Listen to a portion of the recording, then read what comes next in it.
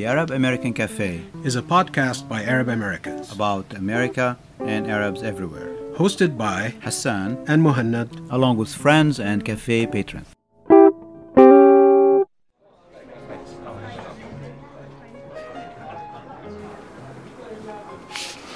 اللي عم يتابع الحرب اللي عم تصير بين أوكرانيا وروسيا اتعرف على شخصية جديدة يلي هي رئيس أوكرانيا فلوديمير زيلينسكي على التلفزيون بشكل شبه يومي. شو بنعرف عنه؟ بنعرف أنه فلوديمير زيلينسكي ولد سنة 1978 لعائلة يهودية بمدينة صناعية في جنوب شرق أوكرانيا اسمها كريفيري. ولد وكبر بهالمدينة، وكانت لغته الأساسية المحكية بالبيت هي اللغة الروسية، بس لاحقا تعلم الأوكرانية ويتحدثها طبعا بطلاقة، ويتحدث الإنجليزية إلى حد ما. سنة 1995 تخرج من الشهادة الإعدادية ودخل إلى الإيكونوميك انستيتيوت اوف كريفيري اللي هي كلية تابعة لجامعة كييف اللي بالعاصمة، كييف ناشونال ايكونوميك يونيفرسيتي، عندها فرع بالمدينة اللي عايش فيها كان زيلينسكي. دخل بالكلية هنيك، وسنة 2000 تخرج بشهادة حقوق، بس ما مارس المحاماة أثناء حياته المهنية على الأقل لحد الآن. ما كان عنده اهتمام بالحقوق ولا بالمحاماة، وأثناء دراسته الجامعية دخل بفرقة مسرحية، وكان ولا يزال لحد ما صار رئيس جمهورية هو اهتمامه ومهنته الوحيدة. سنة 97 الجروب اللي كان هو فيها يلي اسمه كفارتال 95 أو كوارتر 95، اسم الحي اللي هو ولده عاش فيه، أدت مقطع على التلفزيون وقدروا يربحوا بهالمقطع. التلفزيون المحلي اسمه KVN، والبرنامج اللي اشتركوا فيه اسمه Club of the Funny and Inventive People، نادي المبتكرين المضحكين. هذا البرنامج كان نوع من التقليد بيقلدوا فيه، وبرنامج كوميدي وفي مباريات بتصير بين الفرق الكوميدية، وكان مشهور ومرغوب هالبرنامج. فزيلينسكي والكفارتال 95 لاحقا صاروا ريجولر على هالمحطة، يعني يطلعوا بشكل مستمر، وضلوا يطلعوا على هالبروجرام لحديت سنة 2003. هديك السنة 2003 زيلينسكي عمل جروب سماه استوديو كفارتال 95. الجروب تبعه هيدا عبارة عن فرقة تمثيلية وتنتج برامج تلفزيونية ومسرحية، وبعدين صارت يعني هالفرقة واحدة من أنجح الفرق بمجال الانترتينمنت بكل أوكرانيا. هو كان المدير الفني لهالفرقة من بدايتها ولحديت سنة 2011. ساعتها صار وقتها المنتج، ولاحقا صار جزء من التلفزيون الأوكراني على انتر تي في تشانل. يعني ترك الفرقة واشتغل مع اليوكرانيان تي في تشانل انتر تي في. سنة 2012 ترك انتر تي في، وقبل ما تخلص السنة رجعوا على كفارتال 95 وعملوا اتفاق مع محطة تانية اسمها يوكرانيان نتورك 1+1. هيدي النتورك كان بيملكها شخص اسمه إيهور كلومويسكي. إيهور كلومويسكي هو واحد من أغنى أغنياء أوكرانيا، ويعتبر من الأوليغارك. إيهور كلومويسكي متهم بالفساد وبالتهرب الضريبي وبممارسات غير قانونية. هلا بنرجع لزيلينسكي. سنة 2013 زيلينسكي رجع على الجروب تبعه كفارتال 95 ورجع كالمدير الفني. بهديك الفترة كان في يعني أحداث سياسية عم بتصير بأوكرانيا، وهون بقى يعني فينا نقول انه نوع من الحظ سائبه لزيلينسكي. ببداية 2014 بشهر شباط 2014 حكومة رئيس أوكرانيا بهديك الوقت فيكتور يانوكوفيتش سقطت على أثر أشهر وأشهر من الإضرابات والمظاهرات تسمى ثورة عند البعض. بعد سقوط يانوكوفيتش وصل على الرئاسة بليونير اسمه بيترو بوروشينكو. انتخب رئيس للجمهورية. كيف انتخب ما بيهمنا هلأ، بس يقال انه كان في كتير فساد وأدى لنجاحه هالشخص. يقال أيضا أنه كان في له دعم من الغرب ليصير رئيس جمهورية. كمان بهداك الوقت كان في الانفصاليين بشرق أوكرانيا، كانت المعارك على أشدها، وصار في يعني اهتزاز للثقة بالحكومة، وبوروشينكو يعني ما قدر بسهولة أنه يتخطى هالصعوبات، وما قدر يعمل أي نوع من أنواع الريفورمز وإعادة التنظيم وإلى آخره. فيلي خدموا لزيلينسكي أنه بلش بهديك الوقت برنامج تلفزيوني من بطولته لأله. البرنامج التلفزيوني كان يعرض على محطة التي في نتورك 1+1 اللي قلنا هو صار في له علاقة فيها واللي بيملكها البليونير إيهور كولومويسكي. بلش هالبرنامج اللي كان اسمه Servant of the People أو خادم الشعب. وزيلينسكي كان بيمثل دور معلم تاريخ، كان اسمه بالبرنامج فاسيلي غلوبوردوركا. هذا المعلم التاريخ كان عم يدرس بصف من الصفوف يعني بالبرنامج اللي بالتمثيلي بالبرنامج التلفزيوني، وفي حلقة بيورجوك انه كيف كان عم يعطي خطاب، هو لحاله عم يعمل خطاب بغرفة الصف، وعم يحكي فيها ضد الفساد وكيف الناس عم بتعاني، وبهالخطاب بيستعمل كلام بذيء طبعا فاني يعني بنفس الوقت، وانه بيورجي كيف انه واحد من الطلاب صوره وحط الفيديو على اليوتيوب، صوره بالخفية يعني وحط الفيديو على اليوتيوب، وانه كيف صارت الناس انه تحبه او حبته لهالمعلم التاريخ بالبروجرام بالبرنامج التلفزيوني. وليتر آن منشوف كيف انه قدر يصير رئيس جمهورية هيك بهالبساطة. بالمناسبة هالبروجرام اللي هو Servant of the People موجود على اليوتيوب وموجود على نتفليكس مؤخرا.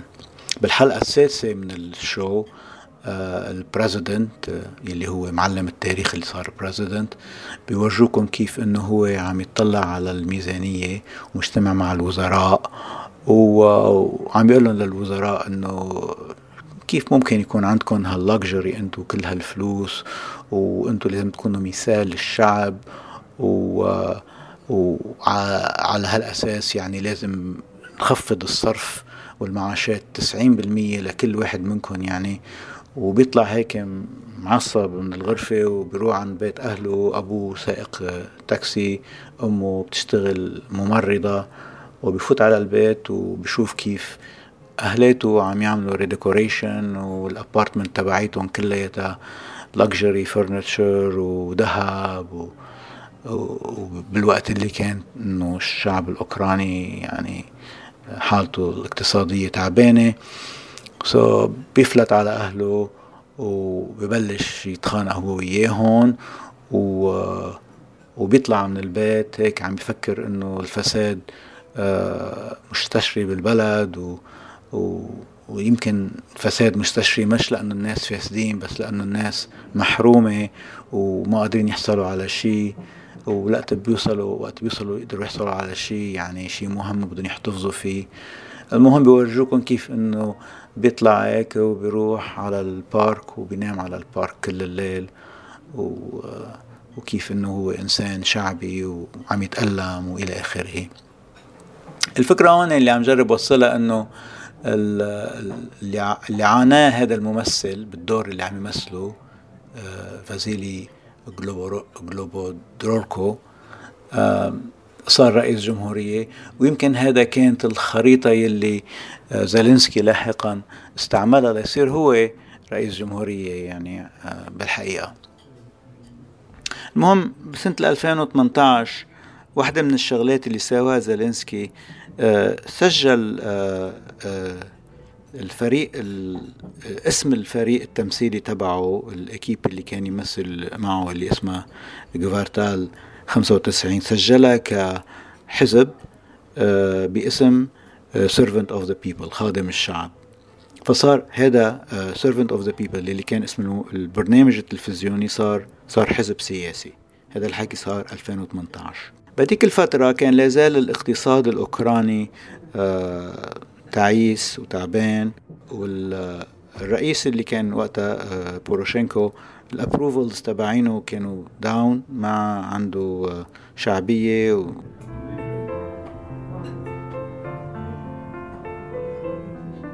صار وقت انه بده يصير في انتخابات، وترشحوا على الانتخابات لا يقل عن 36 شخص للانتخابات.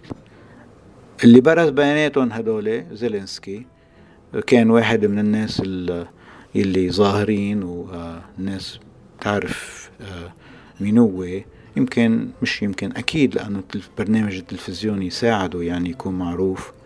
وحتى أعلن ترشحه للانتخابات على محطة ال 1+1 TV نتورك اللي كان هو affiliated معها، وعمل هالبيان ترشحه للانتخابات بنفس الليلة يلي كان رئيس الجمهورية بوروشينكو بده يعطي فيها الخطاب تبع رأس السنة. عادة بيعمل هنيك رئيس الجمهورية خطاب ليلة رأس السنة، بنفس الوقت عمل الخطاب تبعه وأعلن ترشحه للانتخابات زيلينسكي حتى يورجي حاله يعني موازي بالأهمية لرئيس الجمهورية. وعملها مثل ما قلنا على هالمحطة التلفزيون اللي هي مملوكة لكولومويسكي. يعني طبعا بصير في تساؤلات انه شو لأي درجة هالمحطة التلفزيون وكولومويسكي كانوا داعمينه و behind him يعني to run for president. مثل ما قلنا بالأول هالعلاقة بينه وبين إيهور كولوموسكي يعني كانت مثيرة للشبهة، لأنه هذا الشخص الأوليغارك هذا كان في عليه investigation عم بتصير بالولايات المتحدة، لأنه في تهرب ضريبي وفي تهريب فلوس وإلى آخره. هذا الشخص كان كولوموسكي كان أساسا من مؤيدين ولا بوروشينكو، وبعدين اختلفوا هو وياه وخرج من البلد وصار يعيش برا، وصار له كان وقتها يمكن شي 2-3 عايش برا. والسبب انه بوروشينكو أمم أحد المصارف اسمه برايفت بانك.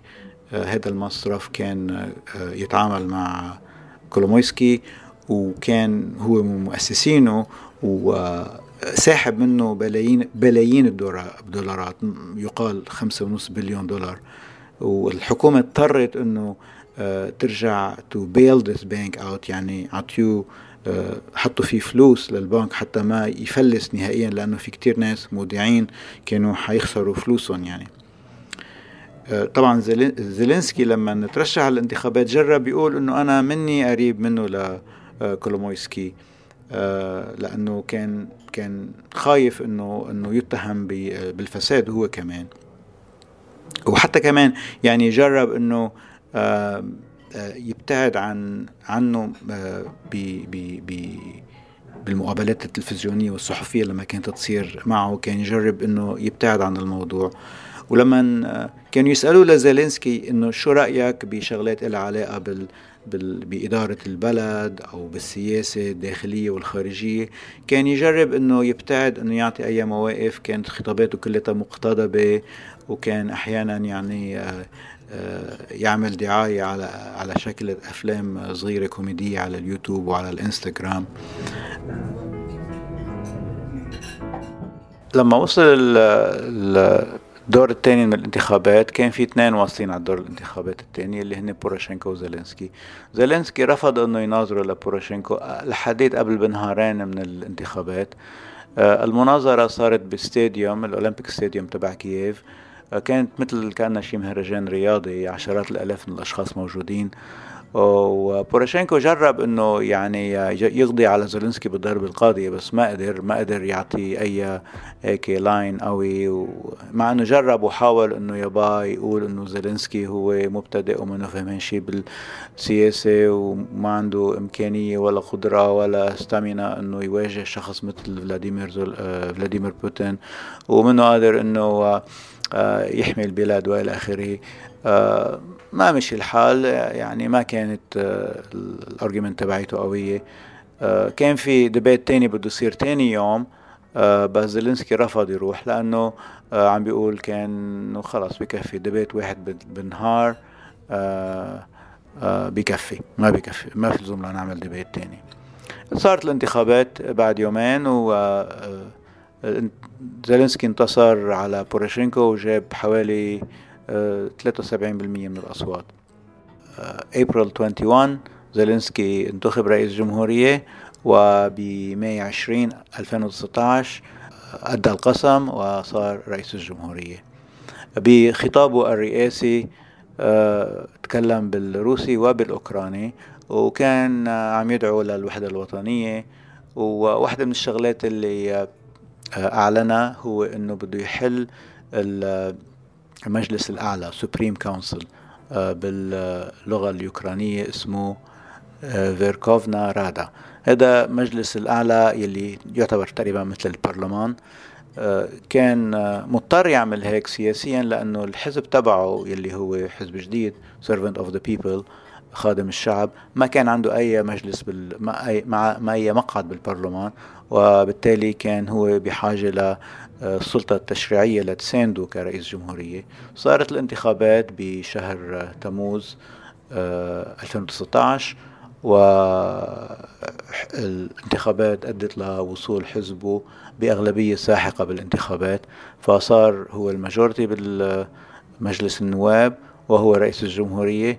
يعني يمكن هي أول مرة بتاريخ أوكرانيا الحديث اللي بيكون في حزب واحد متمكن من السلطة التنفيذية والسلطة التشريعية. هلا زيلينسكي جرب يبني الإدارة تبعيته، بس مشكلته كانت هي علاقاته مع رجال الأعمال اللي ساندوه بالانتخابات، وتحديدا الأوليغارك كولومويسكي. الميديا امباير تبعيته لكولومويسكي طبعا دعمته بشكل ما معقول لزيلينسكي قبل الانتخابات وأثناء الحملة الانتخابية. زيلينسكي جرب شوية انه يعني يورجي انه مبتعد عنهم، ولما عين الادمنستريشن تبعيته جرب انه ينقي ناس شوية مستقلين.